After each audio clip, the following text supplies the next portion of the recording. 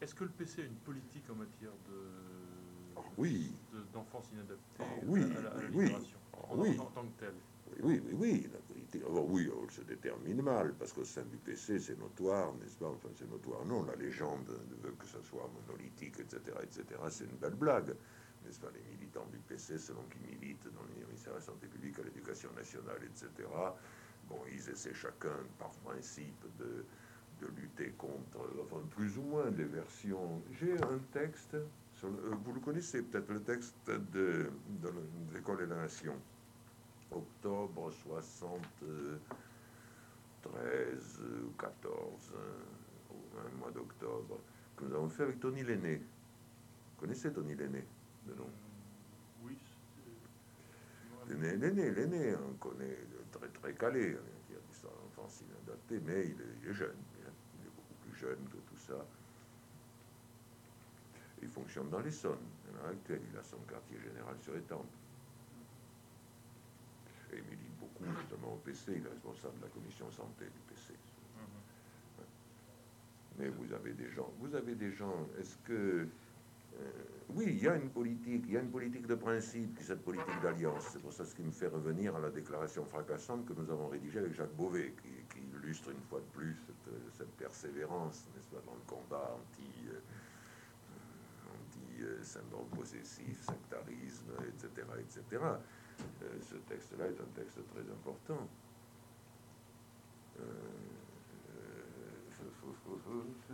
J'en ai ici, malheureusement, je n'en ai pas d'exemplaire, mais j'ai peut-être la référence. Oui, vous pouvez la trouver, l'École de la Nation.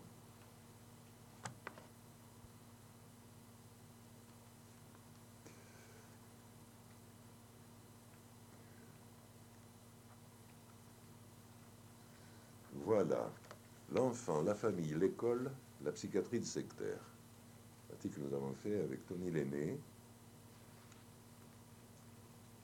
Eh bien, c'est octobre 71, vous voyez, c'est plus vieux que je ne Repris croyais. dans l'information psychiatrique? L'école de la Nation. Non, c'est un fragment qui est Ah bon, publié. C'est un fragment. l'école, la nation. L'école et la Nation. C'est la revue du PC, quoi. Ah oui, l'école, non, ça c'est le titre de la revue. Je prenais le L'école. titre de l'article. Non, l'école. Le titre de l'article, c'est l'enfant, la famille, l'école, la psychiatrie de sectaire.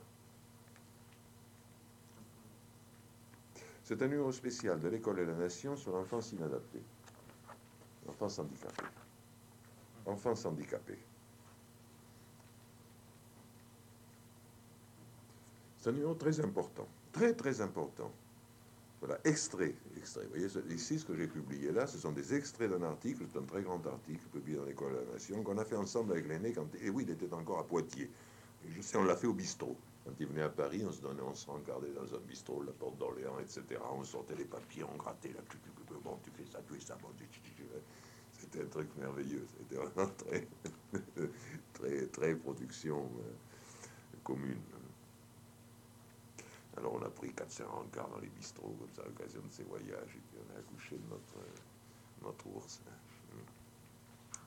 Ce numéro spécial sur l'enfance handicapée contient d'importantes contributions de René Angelergue, qui n'est plus au PC, bon, enfin, qui n'est pas communiste du tout, pas un poil.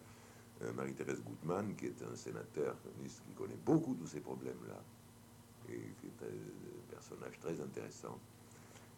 Martin, Olivier, c'est des gens qui sont issus du monde de l'éducation nationale, de l'éducation, une déclaration préliminaire qui mérite d'être intégralement citée. Alors la déclaration préliminaire, c'est celle que nous avons rédigée avec Jacques Beauvais, c'est ça, qui est encadrée en caractère gras, comme ça, au début, comme ça, hein, comme manifeste tout au début de ce cahier. Hein.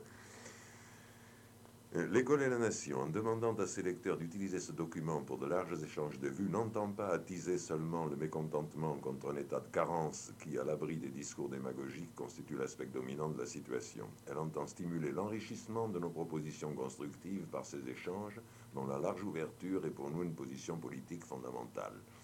Elle attire l'attention sur le fait... Alors cette position, vous me donnez la position politique fondamentale a toujours existé.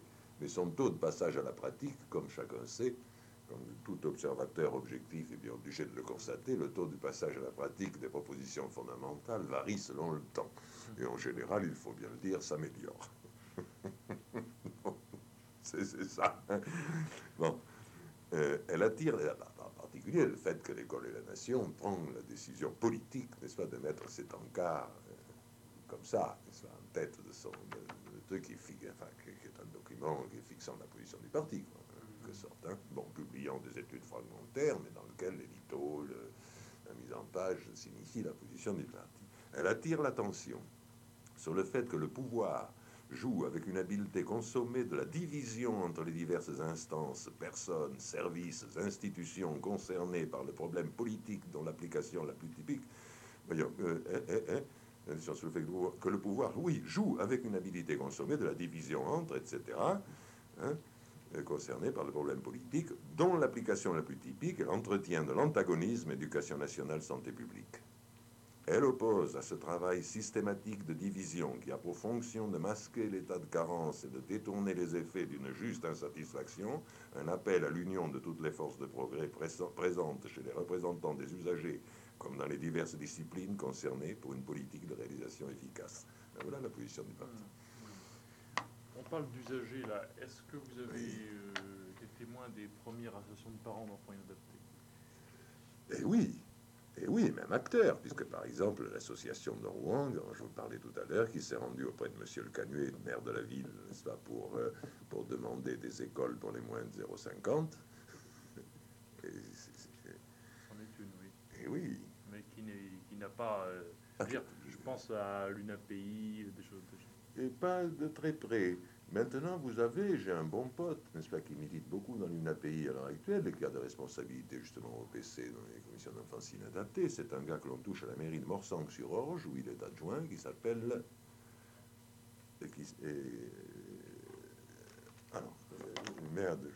Hernandez. C'est un père de Mongolien. C'est pas vrai qu'il est déjà à 4h30 passé. Maya est disponible? Maya, je viens d'apercevoir, je pense que oui. Et parce qu'il faut que je parle. Non, il est en consultation. Bon, il est en consultation. Je pense Bon. qu'elle s'est fait. Je crois qu'il faudrait me signaler dès qu'il a un moment, hein, parce qu'il part au Portugal, c'est un collaborateur portugais avec qui nous avons y compris de lourdes responsabilités par rapport à l'immigration portugaise, à l'organisation, etc. Lourdes responsabilités communes et qui s'en va demain. D'accord. Il m'a demandé un entretien préliminaire. C'est chouette, bon. Parce qu'on a ça aussi, sur les bras. L'organisation de l'aide médico-psychologique à l'immigration portugaise qui en a un sacré besoin. Alors, heureusement qu'on a un copain portugais qui peut porter ça sur ses épaules. Bien sûr. Hein. Pas la noce. Bien. Voilà. Alors, vous avez donc cette référence, hein, les trucs importants. Et alors, c'est Hernandez. Hernandez, oui. Hernandez, mairie de Morsang. Morsang-sur-Orge, pas Morsang-sur-Seine. Morsang-sur-Orge. Oui. Alors, bon, c'est un jeune. Hein. Pour nous, c'est un jeune. Hein. Mais enfin, il est très, très dans le bain de l'enfance handicapée et politique. Ah oui, je voulais vous poser une dernière question. Enfin, je peux encore... Oui, oui, allez-y. Oui, puisqu'il est le gars qu'il faut que je vois absolument. Mais dès qu'il a fait la consultation, on se dit au revoir, quitte à prendre notre rencard si vous avez besoin. Hein. D'accord. Je ne bouge pas, moi, tout l'été. Bien. Quand en 1947, le MRP a repris le dessus, le ministère de la Santé... Il l'avait déjà avant, attention. Il ne faut pas dire qu'en 1947, le ministère de la Santé reprend le dessus, parce que 1945 et 1947, c'est la valse entre les ministres MRP et communistes. Oui. Mettons entre parenthèses comme négligeable le bref intermède socialiste. Oui, enfin, je veux dire quand même que les principales décisions caractéristiques de la politique du MRP, c'est en 1947 qu'elles se prennent. Ah ben, c'est à ce moment-là, n'est-ce pas, que les ministres communistes étant chassés du gouvernement, donc du ministère de la Santé, qui avait été une de leurs places fortes, n'est-ce pas, et bien à ce moment-là, le MRP a les mains libres au ministère de la Santé. C'est ça. Ouais. Alors, à ce moment-là, moi, j'ai cru constater que l'homme qui remonte, en quelque sorte, c'est Lafont. C'est Lafont à ce moment-là, ah, tout à fait. Ça, vous ne vous êtes pas trompé. À ce moment-là, la tête pensante, c'est Lafont. Et si le Guillan avait été vivant, plutôt que des bribes de souvenirs de ce qu'il me raconte, etc., il aurait pu vous dire lui-même à quel point, n'est-ce pas, il a été consterné. tout à fait consterné par cette reprise comme ça, de super audience de l'idéologie pétiniste, quoi, de ce qu'il avait mission de combattre, de ce qu'il s'efforçait de combattre. Avec un truc, je reviens